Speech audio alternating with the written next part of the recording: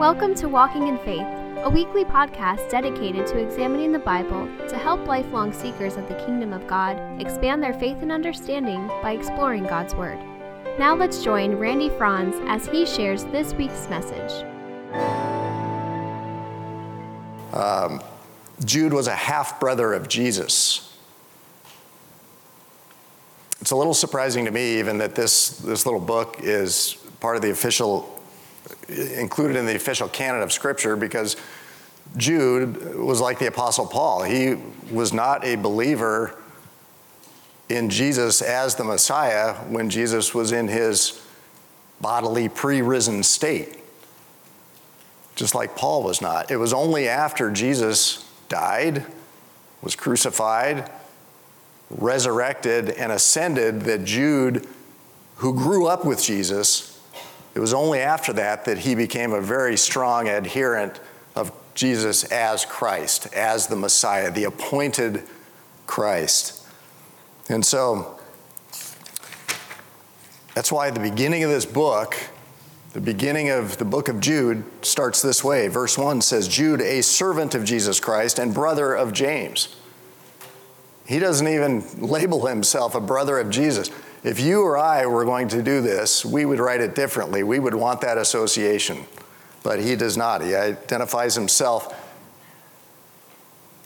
not as Jesus' brother, so he would not be seen as having maybe some insider track or some special revelation maybe. But he calls himself a servant. He is acknowledging that Jesus is the Lord, the Christ, the Messiah, the appointed one. So let's turn in our Bibles to the book of Jude. I've already told you where to find it. You should be able to get there.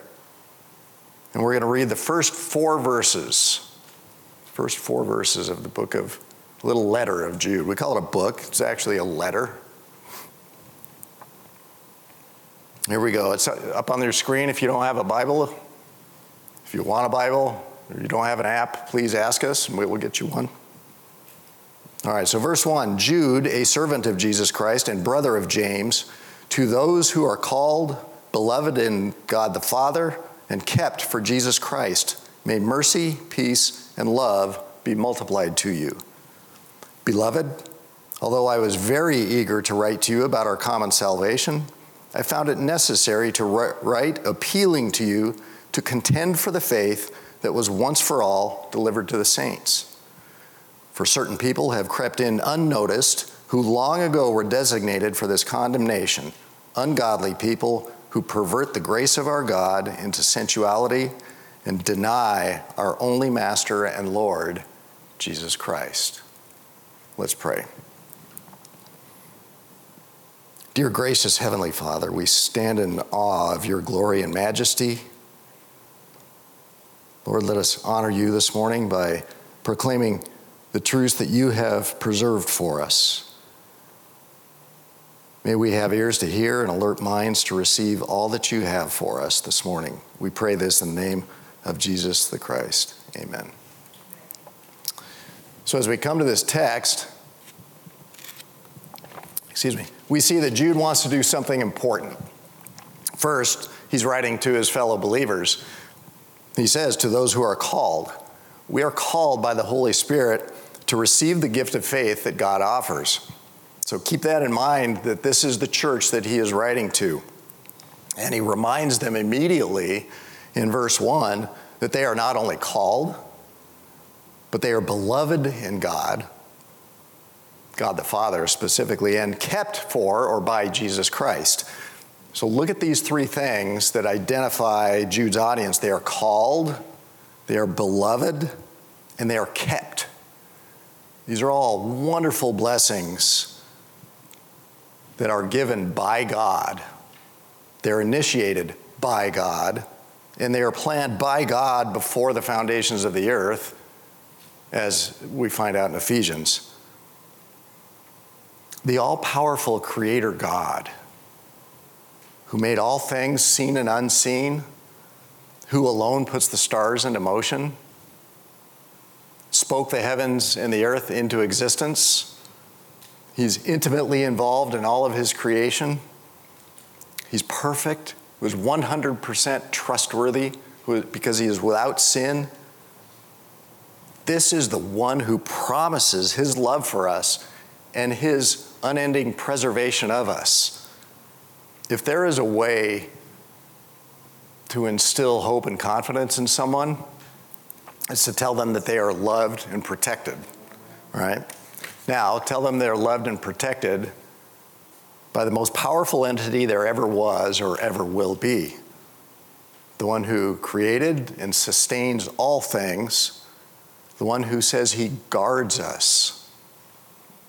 He guards us. How's that for a security detail? He guards us. So, in laying this out, Jude is actually setting the stage for what comes next, because what comes next is going to be uncomfortable. It's going to put their spiritual comfort to the test, as it were. And this is why Jude begins his letter by reminding them of this confidence, this absolute assurance they have. And we have that too. As believers, we understand that God has called us to himself. We understand that God keeps us. He loves us. He holds us dear. He protects us for eternity. He protects our souls. The souls are the real us looking out these little windows. And this is the opening theme of the book of Jude. And this opening theme of protecting and keeping us is the same theme that Jude ends with. He concludes his letter with this as well. We skip down to verse 24. And look what he says. He says, "Now to him who is able to keep you from stumbling and to present you blameless before the presence of his glory with great joy." What a marvelous promise and a guarantee. Jude reminds them at the start that God keeps us, and he reminds them at the finish that God keeps us from stumbling.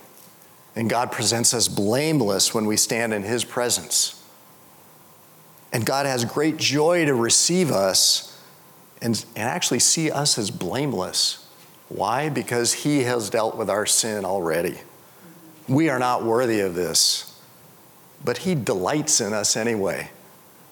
While we were yet still sinners, Christ died for us. Hallelujah.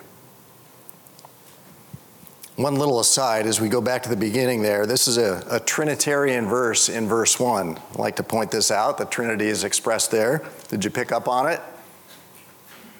It says, "To those who are called," that's the work of the Holy Spirit, "beloved in God the Father and kept for Jesus Christ." Some translations have it by Jesus Christ. Spirit, Father, Son, the triune God. This is the fullness of God on display. And it's yet another confidence booster that Jude gives his readers in the church. And then verse 2 says, "May mercy, peace, and love be multiplied to you." So for those who are called, beloved, and kept by God, already a pretty good deal, mercy, peace, and love will be multiplied. These precious gifts of his are not just available to us, not just given to us one time, just in measly portions, just doled out a little bit. They're multiplied, not just added. Multiplied, meaning abounding, overflowing, growing. God is not stingy. He loves to lavish us with goodness for those who he has called, for those who are his. He lavishes us with this. We're completely unworthy. So, with all that as a backdrop, we come now to what I would call the meat of the message. And really, it's the explanation for the entire letter. It's verses 3 and 4. Let's look at verse 3. "Beloved, although I was very eager to write to you about our common salvation," and I want to stop there for a second. Just imagine Jude sitting down, quill in hand, ink at the ready, and he wants to write a really positive message. He plans to commend the believers for repenting of their sin, trusting in Jesus as the sacrifice to pay their penalty, trusting in his resurrection and the ascended Jesus to grant them the gift of everlasting new life. And when the text says common salvation, that doesn't mean it's something ordinary or just kind of mundane. No, it means it's a shared blessing that they all share in. It's common among them. Just like with us, we share in the blessing of salvation. That doesn't mean it's a mundane thing. It's an incredible, extraordinary thing. But so the meaning there is just it's a shared blessing among them. So we come there. Jude is very eager to write this letter about their salvation. There's an enthusiasm there. There's a zeal he has to give this message. The original language there indicates speed or a hastening, like he can't wait to get at this. But apparently the Holy Spirit was not the impetus for his zeal. For God changes Jude's mind. Jude thus says in the rest of verse 3 that he found it necessary to write, appealing to you to contend for the faith that was once for all delivered to the saints. The Holy Spirit comes in and puts Jude's plan on hold so that Jude can do the work that he wants him to. And Jude obeys. So this very salvation that Jude is really eager to write about, that he has in mind to praise, he now has a duty to protect. And this is very similar. We see some similar language to what Paul says when he is writing to the Corinthian believers. Paul says in 1 Corinthians 9:16, "For necessity is laid upon me, woe to me if I do not preach the gospel." Woe to him if he does not preach the gospel.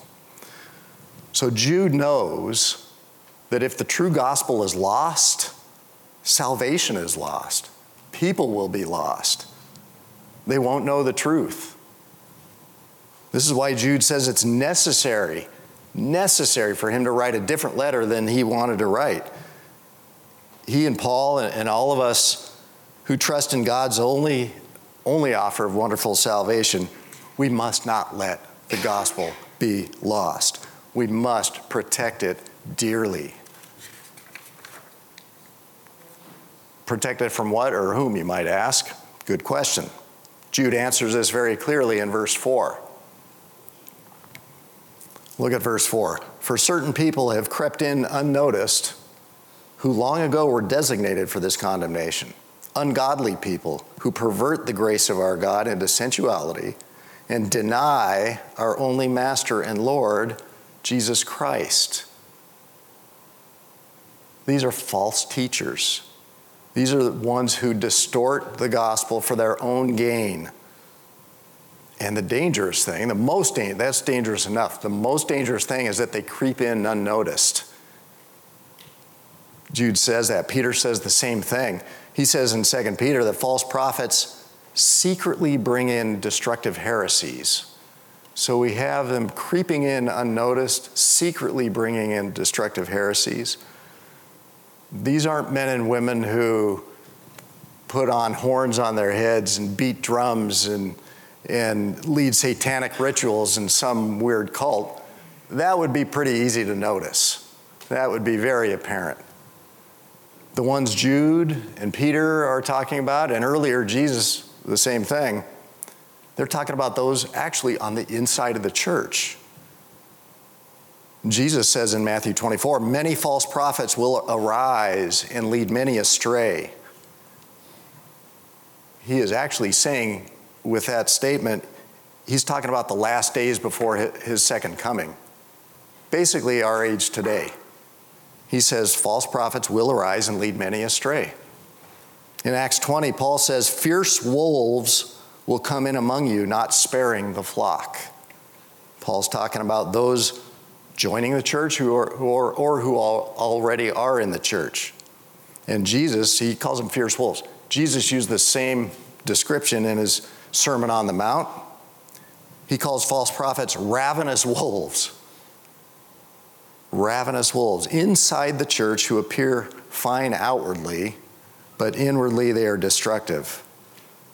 Again, these are people who at first appear to be believers. However, these wolves are marked by their distortion of the true gospel. They take the Holy Scriptures and they knowingly, purposely twist them to suit their own selfish motive. They may want glory for themselves. They puff themselves up. They may want a measure of fame. They may want to be enriched financially.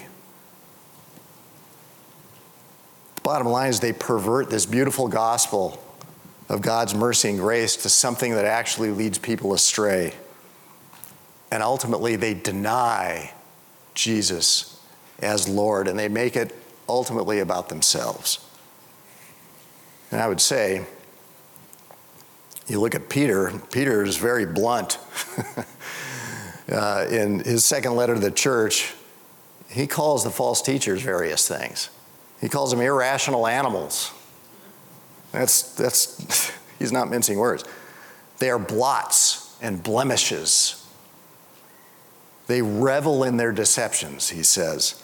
They are insatiable for sin, and they entice unsteady souls. Peter's not done yet. He calls them waterless springs. He says these teachers of a false gospel are waterless springs who have hearts trained in greed. For them, Peter concludes, the gloom of utter darkness has been reserved. So this is why Jude goes to great lengths to remind believers to be aware of these false teachers. In verse 17, he says, you must remember that there will be false teachers. And then he exhorts them about the predictions of Paul and Peter and the other apostles. You'll see on the screen up there, in Jude 18 and 19, Jude says, they said to you, referring to the apostles, they said to you, in the last time there will be scoffers, following their own ungodly passions. It is these who cause divisions, worldly people, devoid of the Spirit. So we are warned. We have ample warning. We should not be surprised. And I'll give you an example in our day. Aside from Jehovah's Witnesses or the Mormon Church, today we see a rampant teaching that if we just accept Jesus into our hearts, life will be better. Things will start going in my favor. Kind of the rough edges of life are going to be smoothed out. God's going to take away all difficulties, right? I'm going to live my best life now. And it's really attractive teaching because it sounds nice. It sounds very nice. To me, it's kind of embodied in the way people distort Philippians 4:13. It's a common verse. Most of you know it. I can do all things through who strengthens me. Yeah. In other words, with Jesus, if I put on Jesus, hey, I can get that job. I can run that marathon. I can make that sales goal. I can meet the right person. I can get ahead. People are going to like me. I'll be more popular. Maybe I'll even be more attractive. I can buy that house, so on and so forth. This is a false teaching because even this verse is not given for that. It's given to encourage us to endure hardship. It's not to achieve worldly greatness. That's a distortion. Salvation from our sins is not accepting Jesus. It's just not true. Scripture says no such thing. And yet our churches are filled with this teaching. We don't accept Jesus. We're darn lucky Jesus accepts us. By his power, we are snatched away from the flames of hell for eternity. And he keeps us from going there. Only him keeps us from going there. We don't come to Christ to enhance our worldly life, improve our status. Do you think the apostles' lives became very rosy when they stood up for Christ? They didn't. When they proclaimed Christ as Messiah, guess what? They were imprisoned, they were tortured, put to death, as have been thousands upon thousands of believers since then. Teaching that we get a wonderful life on earth with Jesus is a destructive heresy. We don't come to him to have it easy in this life or for a smooth flight through life. We come to him because in our sin, it's like we're standing on the edge of a plane at 10,000 feet and we have to jump.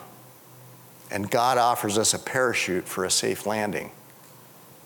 Thank you for that reference to Ray Comfort.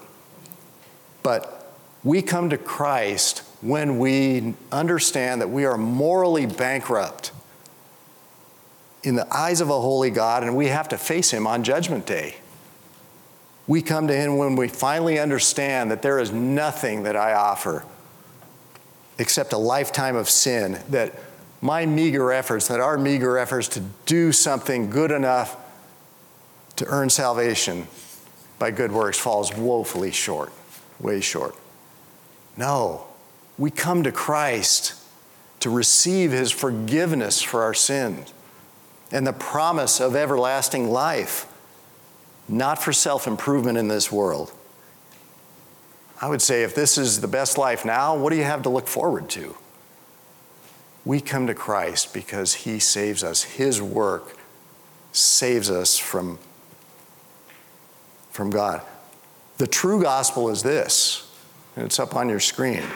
We are saved from the wrath of God by the work of Jesus Christ alone. We are saved from the wrath of God by Jesus Christ alone.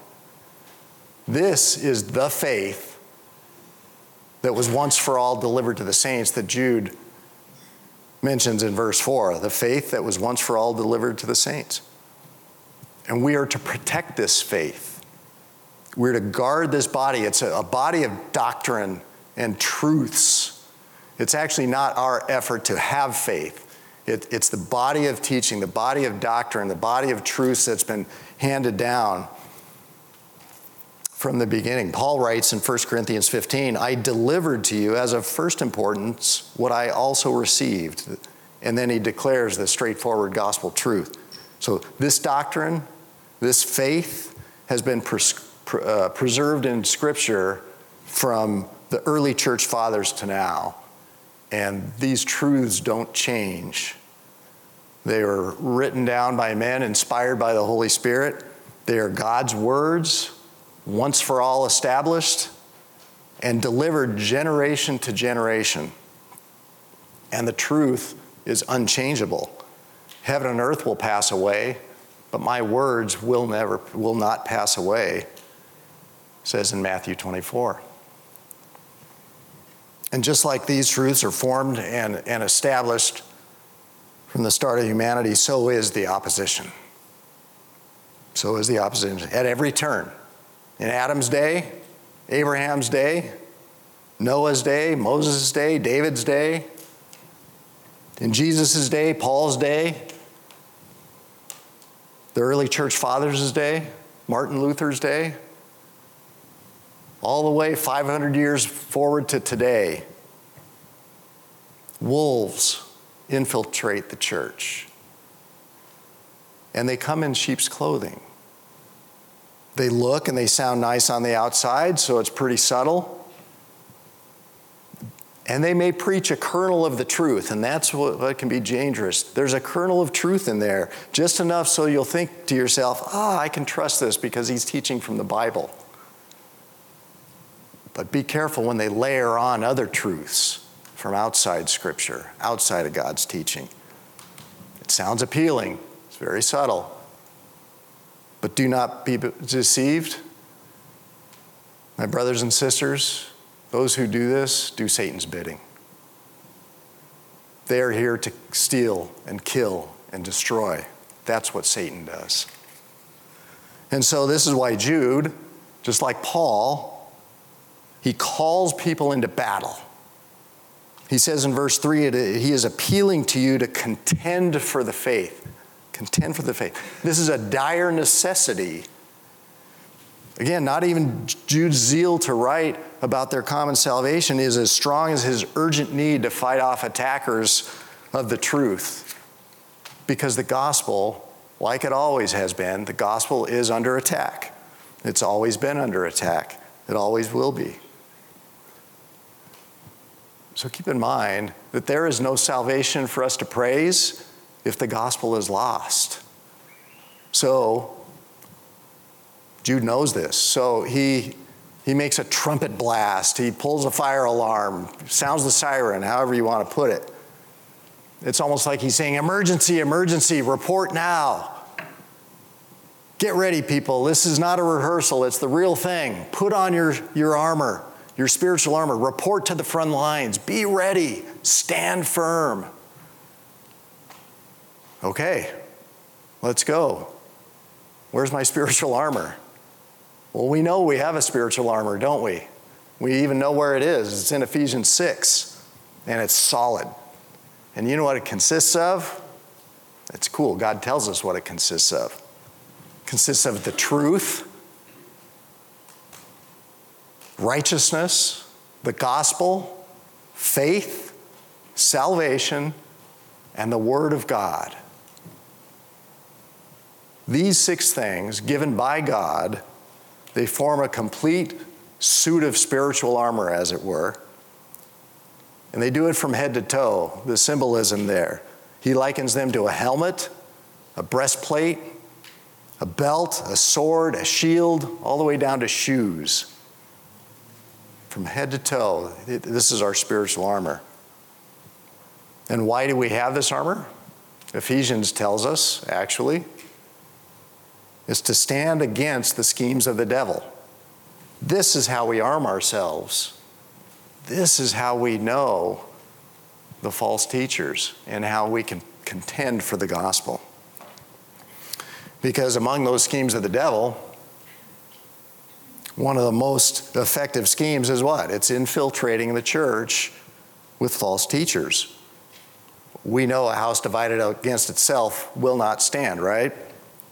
Well, what better way for Satan to divide the house than to go right inside and spread falsehoods, a false gospel?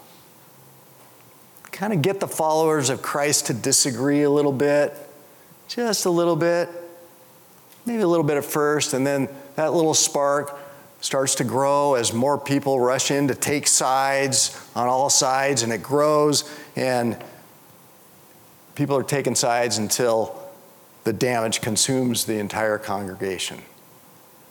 And what's left is a smoldering wreckage, ineffective to share the gospel with non-believers who want no part of this divisiveness. It's a very effective strategy, and we cannot let this happen. Brothers and sisters, I want you to notice Jude's language in verse 3. It's important what he says. And this is where I'm going to close today. When Jude calls us to contend for the faith, the word contend is from the Greek word, I knew I was going to butcher this, epagonizomai. Epagonizomai. It's where we get our English word to agonize.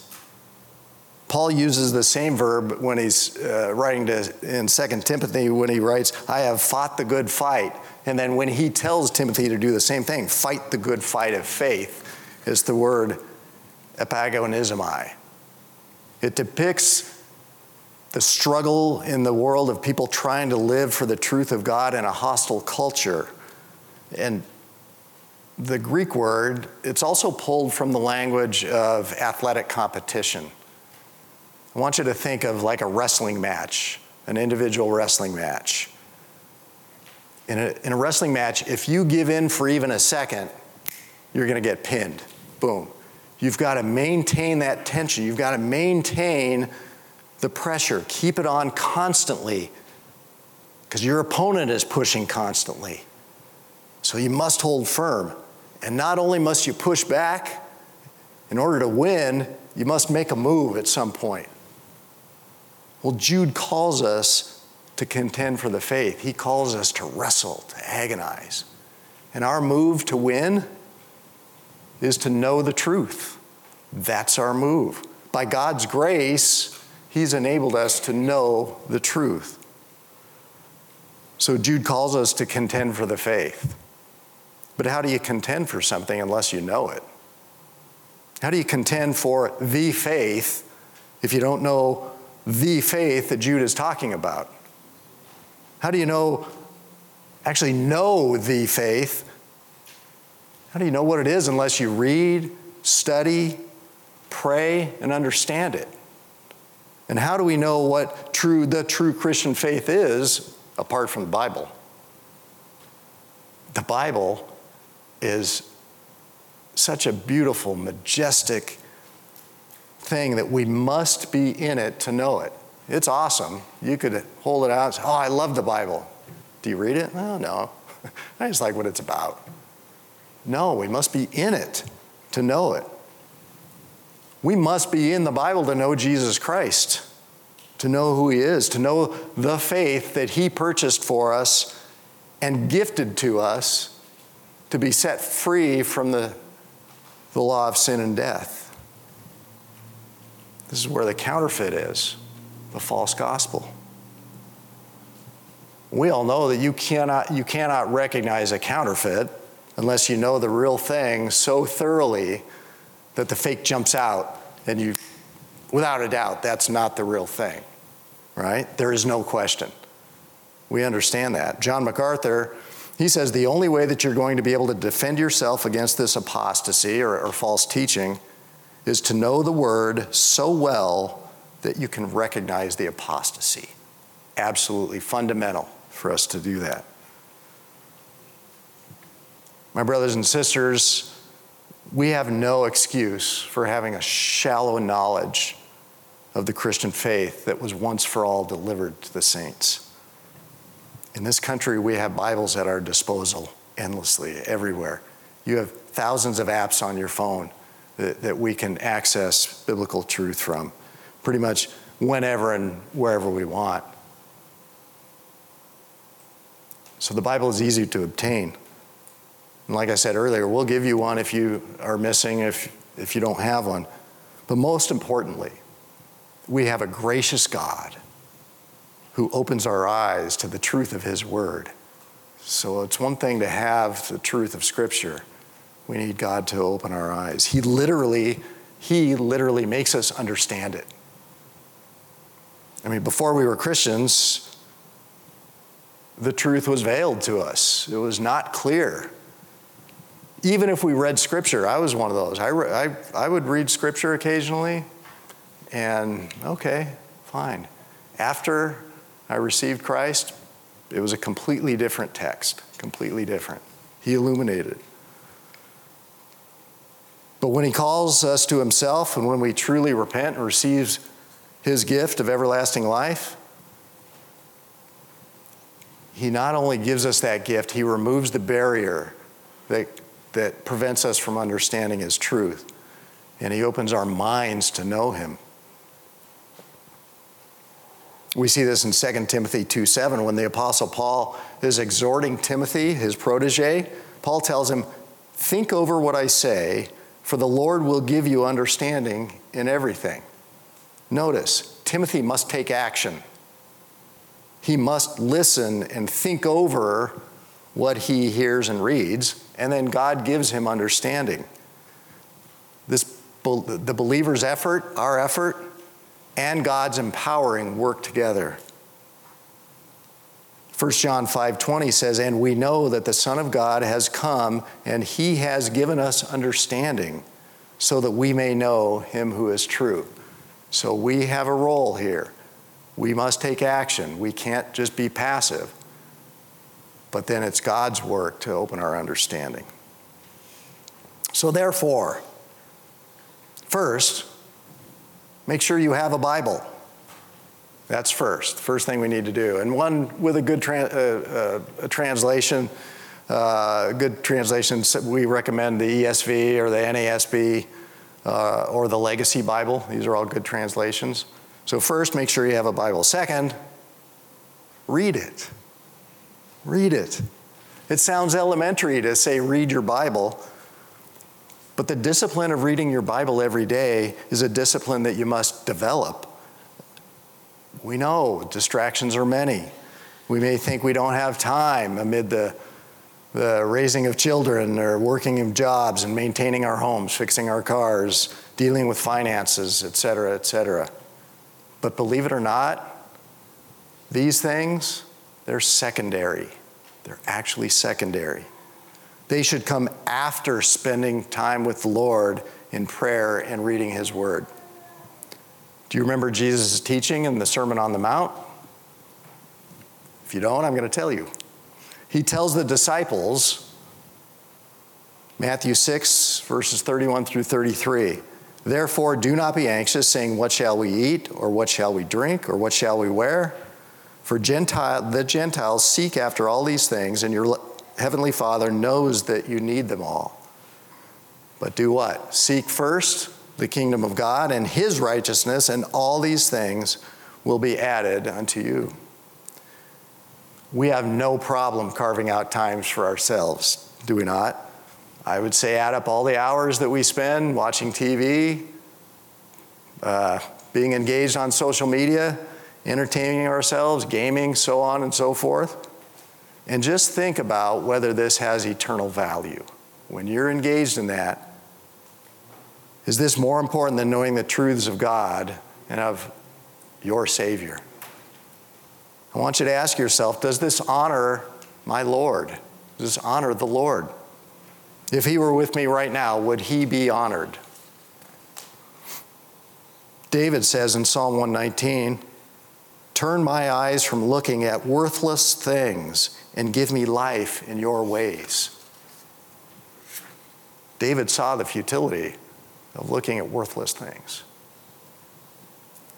We spend so much time on these things that have no eternal value. I'm as guilty as everybody else. And yet we know they're only satisfying for a few seconds, right? Very fleeting. Far better for us to prioritize the things that have eternal value, that honor the one who gives us life and breath. These are much more satisfying anyway. And how long do they last? They last forever. Let's be about that. So first, make sure you have a Bible. Second, read it. Third, here's the plug. Take advantage of clear teaching of the true biblical gospel. We're fortunate here at Orange Villa Bible Church to have very gifted teachers and preachers. Pastor Rob and Landon, they do just an incredible job of bringing us truths week after week after week, straight from Scripture, and making it easy for us to understand. That's a gift.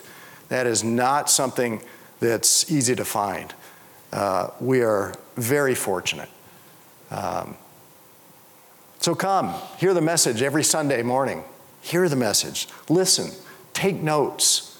Reflect on it. Revisit the scriptures scripture references used during the message. Write them down. I encourage you to take notes in your tablet, on a piece of paper, whatever you're going to do. They're sweet, sweet gifts presented to us every week. Receive them. Receive them. Be grateful that we can receive these. Come to adult core class before the service. Here's where we teach on various aspects of Scripture, themes that will help us live in a world hostile to it. We've gone through how the Bible has come to be. We've gone through a history of church fathers and how that informs us today. We're going through now, as Rob announced earlier, a series on the new birth, what it means to be born again. And we tackle it. It's a great time to learn and ask questions and have dialogue. It's fantastic. I have received so much benefit from the adult core class. I can't recommend it highly enough. So 9:45. And then come to our midweek small group gathering. This is a time when we have a short message, a short teaching. Again, we're into the things of Scripture, and we'll have some discussion, and then we engage with each other and pray with each other. It's a very good time.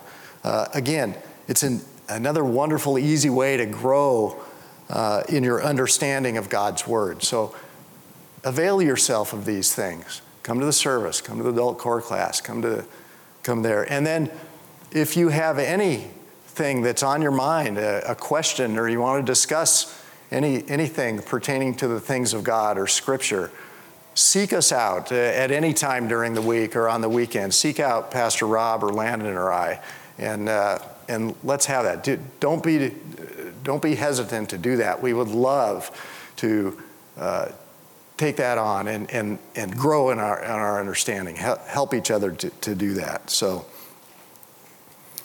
to finish, we have heard this morning that God promises that He has won the fight. He has won the fight over sin and death, and that we must fight for it. And so I'm going to give you an easy acronym to remember, help you remember. G-O-D. That was a tough one to come up with, by the way. Really tough. All right, so the G stands for guard the gospel. Guard the gospel. Do not give a foothold to false teachers. Don't give them any place. Guard the gospel. O, own the truth. Know the true gospel message as it's clearly given in Scripture. So G, guard the gospel. O, own the truth. D, deliver the faith. Pass on to those around you. Pass on to those in the next generation what we have received and what we have a duty to protect. We do not want to lose the gospel. We cannot lose the gospel. So G-O-D, guard the gospel, own the truth, deliver the faith. May this motivate you to earnestly contend for the faith that is entrusted to us, as Jude has encouraged us in his mighty letter to the church. And I will leave you with this. In 2 Peter chapter 3, Peter acknowledges that some Scripture may be difficult to fully grasp. And he also knows that these passages are often twisted by false teachers with impure motives. So Peter tells the early Christians, knowing this beforehand, again, knowing that there will be false teachers and they'll twist the Scriptures, take care that you are not carried away with the error of lawless people and lose your own stability, but grow in the grace and knowledge of our Lord and Savior, Jesus Christ. Amen.